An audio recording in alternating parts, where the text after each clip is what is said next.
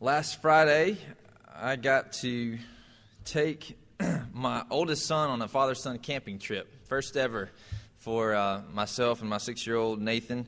We got 2 other boys and a girl, but 2 other boys, meaning we'll have hopefully future father-son outings. But we went to join some friends in Augusta, and myself and Nathan got to go camping, and the rest of my family stayed with some friends in Augusta. And I don't know if you experienced this, but whenever you try to get a family, especially a family with 4 small kids, all packed up and out the door, even for an overnight outing, it is a chore. And usually at some point along the way, temperatures rise a little bit and tempers may flare a little bit, just trying to get everybody in the car and out the door, packed up and ready. And what usually happens with us is the house is left in a wreck. Just our focus, our point is to get everybody ready in the car and out the door, because we're going somewhere, and it matters more that we get where we're going than how the house looks left behind. We'll fix that later when we get back, right? Contrast that with when you have folks over. If you have a guest, especially an important guest, into your home, the opposite takes place, right?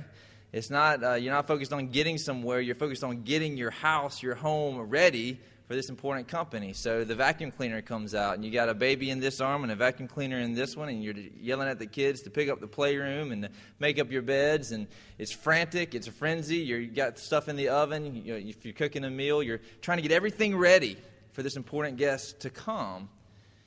See, the direction of your focus, whether it's if you're going somewhere else or you're having somebody come to you, really changes and directs where you put your efforts and what you leave undone and what you really put your efforts to do.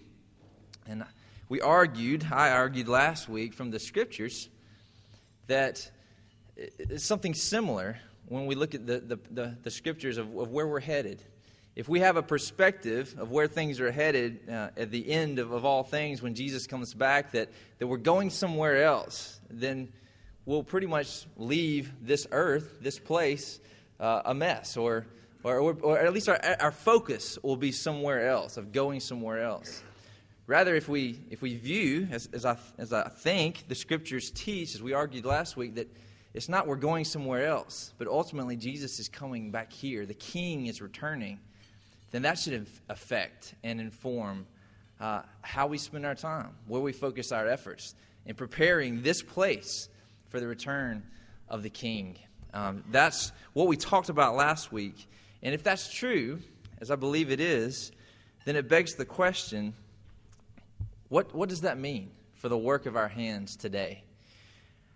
What will remain of what we see today? Where's their continuity and discontinuity? What does it mean for a term like our culture, for where we spend most of our waking hours at work or in our homes?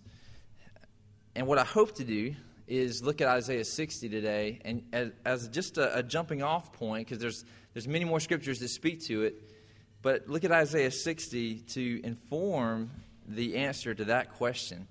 What will become, if Jesus is coming back here to bring heaven to earth, to create renew the new heavens and the new earth, then what does that mean for us today in the works of our hands? Let's read together Isaiah 60 and just see what we can draw from this passage. Arise, shine, for your light has come. The glory of the Lord is risen upon you.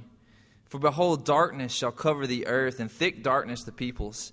But the Lord will arise upon you, and his glory will be seen upon you. And the nations shall come to your light, kings to the brightness of your rising.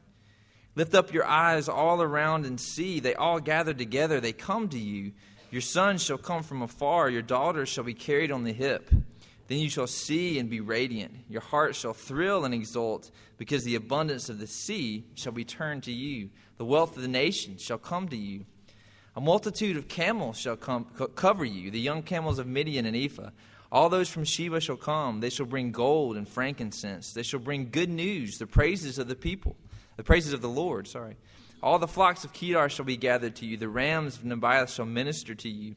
They shall come up with acceptance on my altar, and I will beautify my beautiful house. Who are these that fly like a cloud and like doves to their windows?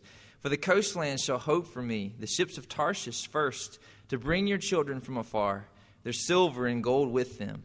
For the name of the Lord your God and for the Holy One of Israel, because he has made you beautiful. Foreigners shall build up your walls, and their kings shall minister to you. For in my wrath I struck you, but in my favor I've had mercy on you. Your gates shall be open continually. Day and night they shall not be shut, that people may bring to you the wealth of the nations, with their kings led in procession.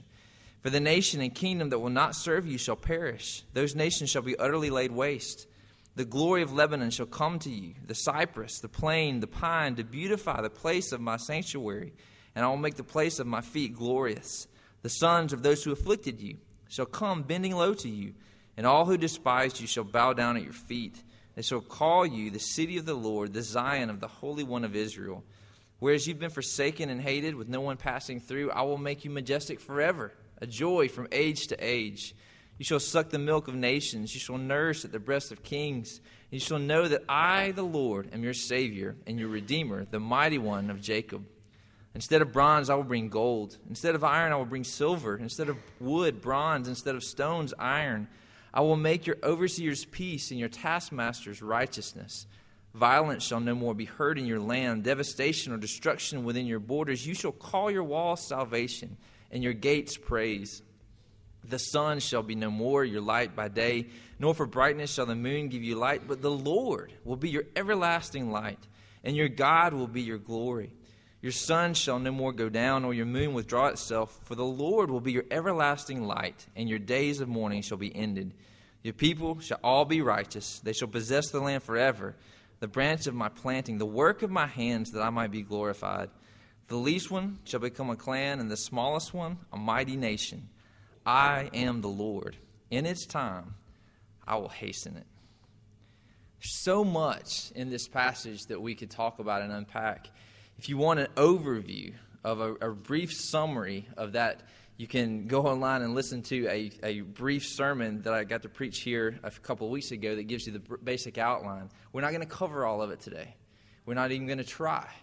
We're going to look at a few verses in the midst of this chapter to answer this question: if where things are headed is that King Jesus is coming back to not annihilate, but to restore, renew this creation, to bring heaven to earth and to set up his reign in full, to complete the work that he started, then what does that mean for the work of our hands today?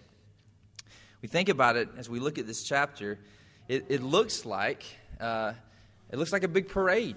It looks like a big inauguration. It looks like a big event. When I grew up in Irwin County, and we had every year the Sweet Potato Festival. Anybody ever been to the Sweet Potato Festival, Irwin County? My sister, and when she was really, really young, was the Sweet Potato Princess. So you can, if you know Allison, you can make fun of her about that. We had cooking contests. We had 4-H. We had all kind of things going on. But what would happen is we had a big parade that was the culmination of this week-long Sweet Potato Festival. And what happens at parades in small towns like Osceola, Georgia? Well, they'd come and the schools would decorate floats, and they'd all parade their floats through the city, and then there'd be Sweet Potato Princess at the end, and then you'd have fire trucks, right, blaring their sirens and throwing candy, and the kids would be scrambling all over the place, and parents would be trying to let them not get run over, and then you'd have police cars, and they'd have their lights going. And then you'd have a tractor, huge tractors pulling these floats with, the kind with the double wheels on the back that my son just loves. And then you'd have a whole string of motorcycles, that have come from miles around to ride in this festival and eat some Polish sausage. So the big grand production for even a small town. What's going on in that situation?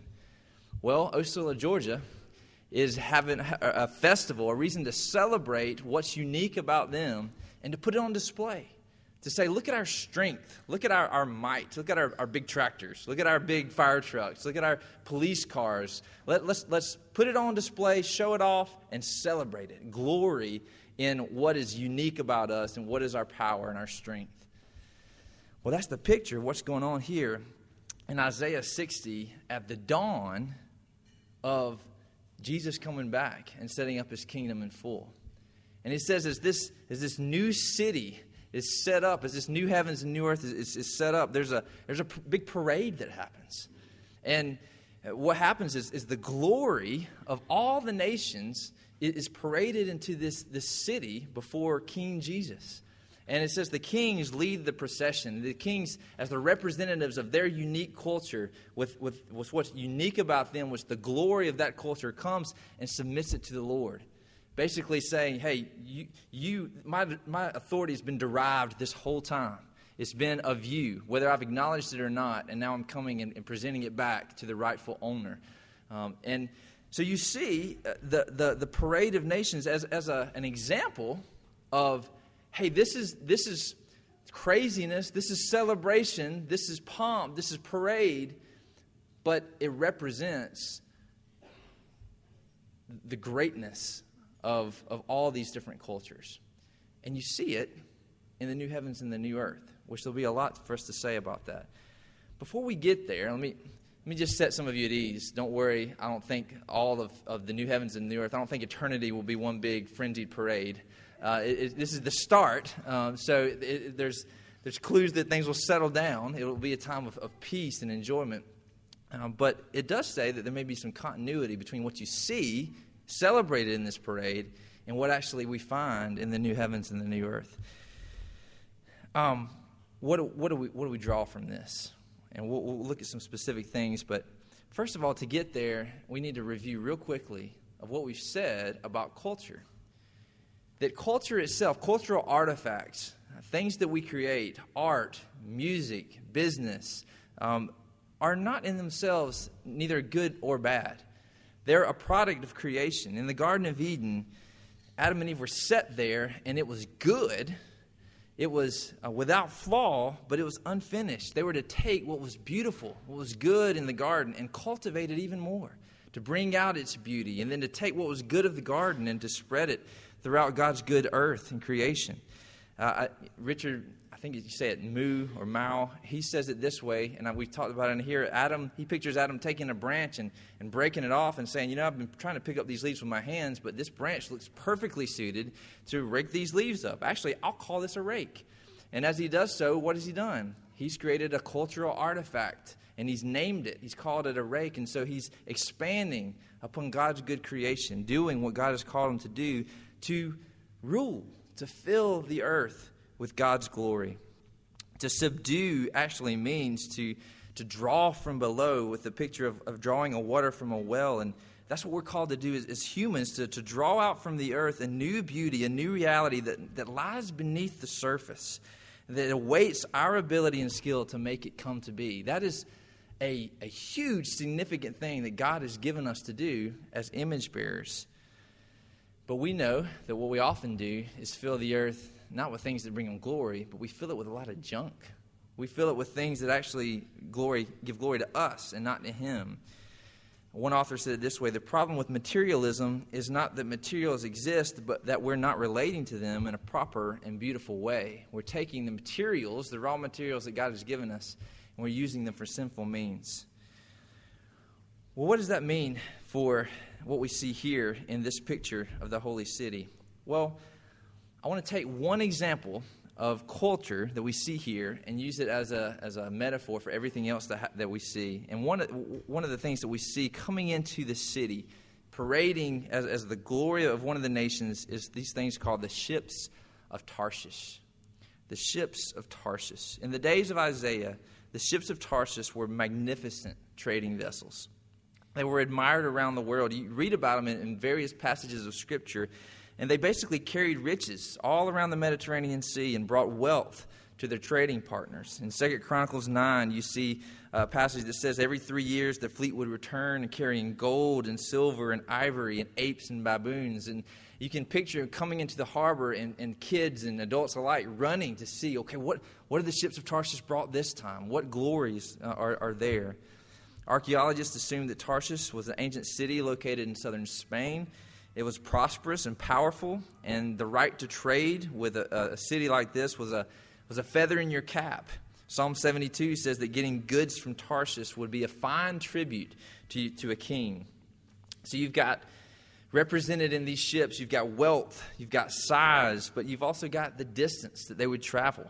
And you think of a character like Jonah, which we'll talk more about in a minute, that he's fleeing, all the way to get away from Nineveh. He's fleeing all the way to Tarshish, this far away, glorious land.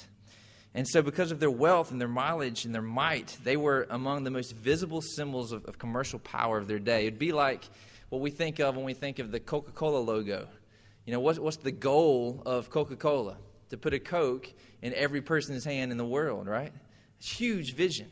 So Coca-Cola is seen everywhere. No matter where you go in the world, you see the Coca-Cola logo, which is a symbol of commercial power and strength and glory, of success, an emblem of human pride and profit. That's what the ships of Tarshish were.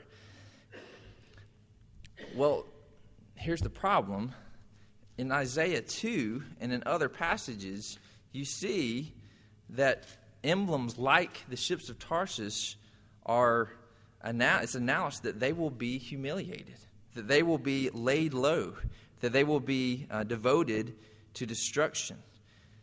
So how can a ship who's the symbol of human might and wealth and self-reliance be humiliated on the day of the Lord? And yet we find it here in Isaiah 60 when the new heavens and the new earth are being celebrated and revealed.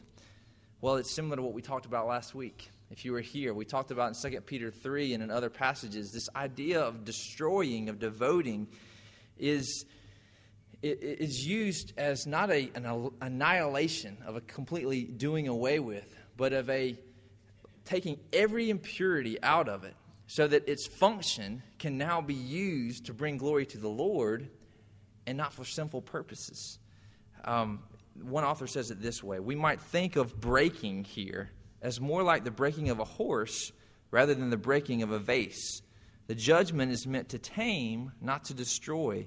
The ships will be harnessed for service in the holy city. It's not then the ships as such that will be destroyed, it's their former function that will perish. I love that picture of a wild horse that is tamed, is brought under control so that you can direct its efforts to speed you in the direction that you want to go. Deuteronomy 2 and Joshua 6 have similar language of destroying and of devoting to the Lord, so that the idea is that God is not appalled by the existence of the ships of Tarshish. He's appalled by the pride that people take in them, and that he must get rid of this pride before these ships can be brought into heaven and give him glory. Somebody said it this way. I love this. Revelation 21:5. It says, not, I am making all new things. What does it say? I am making all things new. And that's what's happening here in Isaiah 60 with all of these items of culture that are listed. That God has said earlier in his word in Isaiah that these things will be humbled. They will be destroyed. But it's not an annihilation. It's a breaking. It's a harnessing all of their efforts so that they can be employed not for sinful human purposes, but to bring glory to the Lord. The point is this: heaven, I think, will be full of culture, because culture making, properly devoted to God, gives him glory. And because culture is inherent into how humans experience life on earth.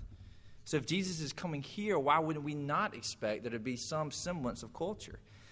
Putting humans on a new earth without culture would be like placing a fish in an empty fishbowl. It would be so disorienting, so foreign to who we are and how we were made to live. Think about it this way.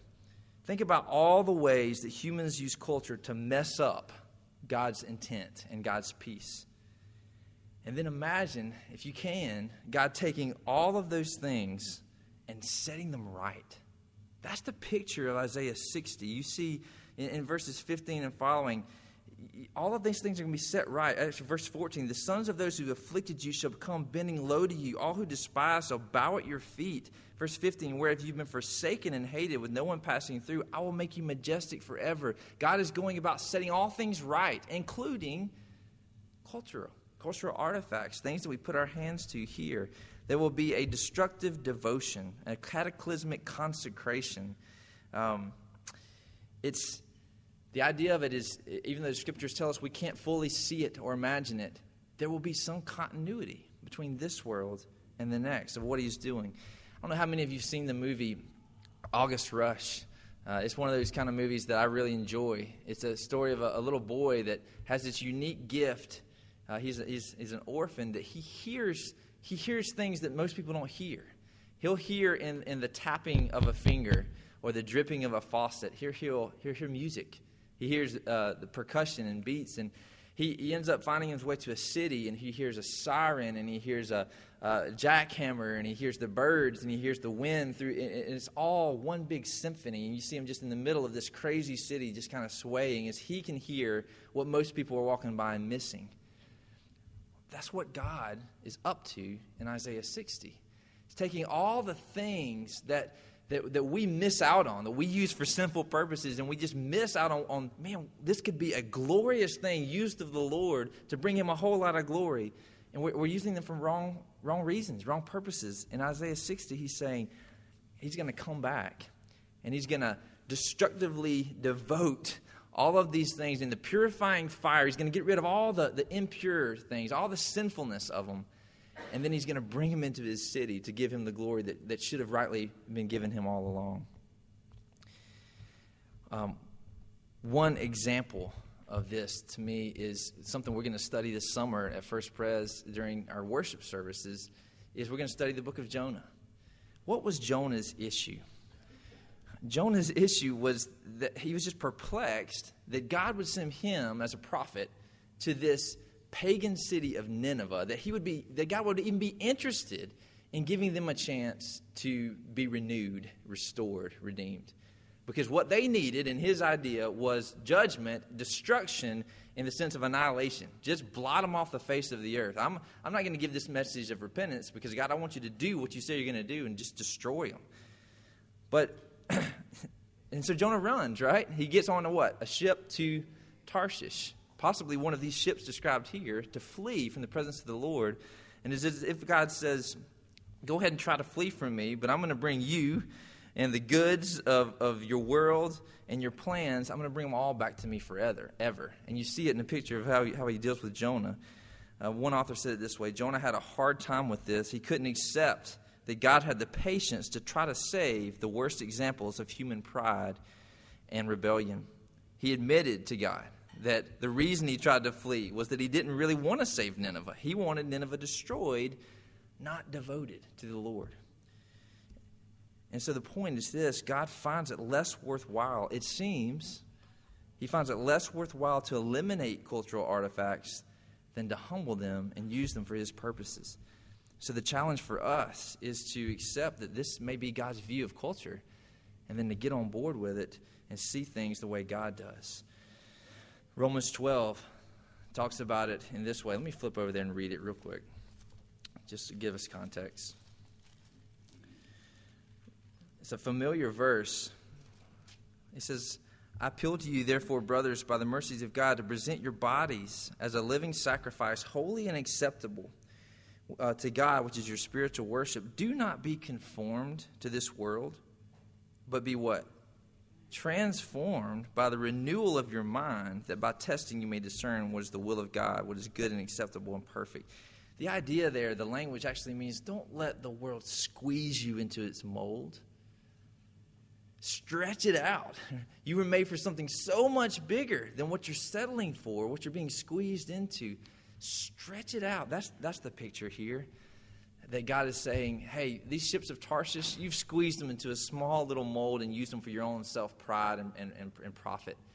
And when I come, I'm going to destructively devote them, and I'm going to stretch them back out so that they can scream of my glory, and they can speed, actually, the children of Israel to my doorstep. So what does that mean for us today in the few minutes we have left?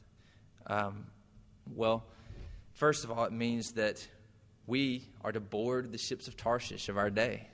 We're to join up with the Coca-Colas and the other businesses of our day. We're to put our hands to work in our culture with the idea of doing what Romans 12 says, more and more, little bit by little bit, stretching them so that they scream of God's glory, the intent that they were designed for, and where they're headed eventually, so that they can scream more of God's glory and not our own. But here's what we end up teaching our recent college grads that come to us in the Fellows program every year, is that we've got to beware because, number one, the ships are powerful, and they have so much momentum that the efforts of one believer can often be met with frustration. Probably 75% of what we do with recent college graduates and fellows that have a huge desire they've just graduated, they've got this degree, they're ready to take on the world for the Lord and change it. And they get out there in the first year in the business world, and they're just beat down and frustrated. And so we give them a year to work through that in context of a loving community here and work through those issues of what do you do when you meet with frustration? Well, we talk through it. We see, well, what does it mean to wait on the Lord? What does it mean to work for change for the Lord and being patient and looking to Him? But the bigger problem often is that we sail on the wrong kinds of winds ourselves. We're too worldly to do much weeding out of worldliness sometimes. And so we have to start with our own hearts. And so what we want to work towards is this idea of hopeful realism, that we await the coming transformation, but we wait actively, not passively.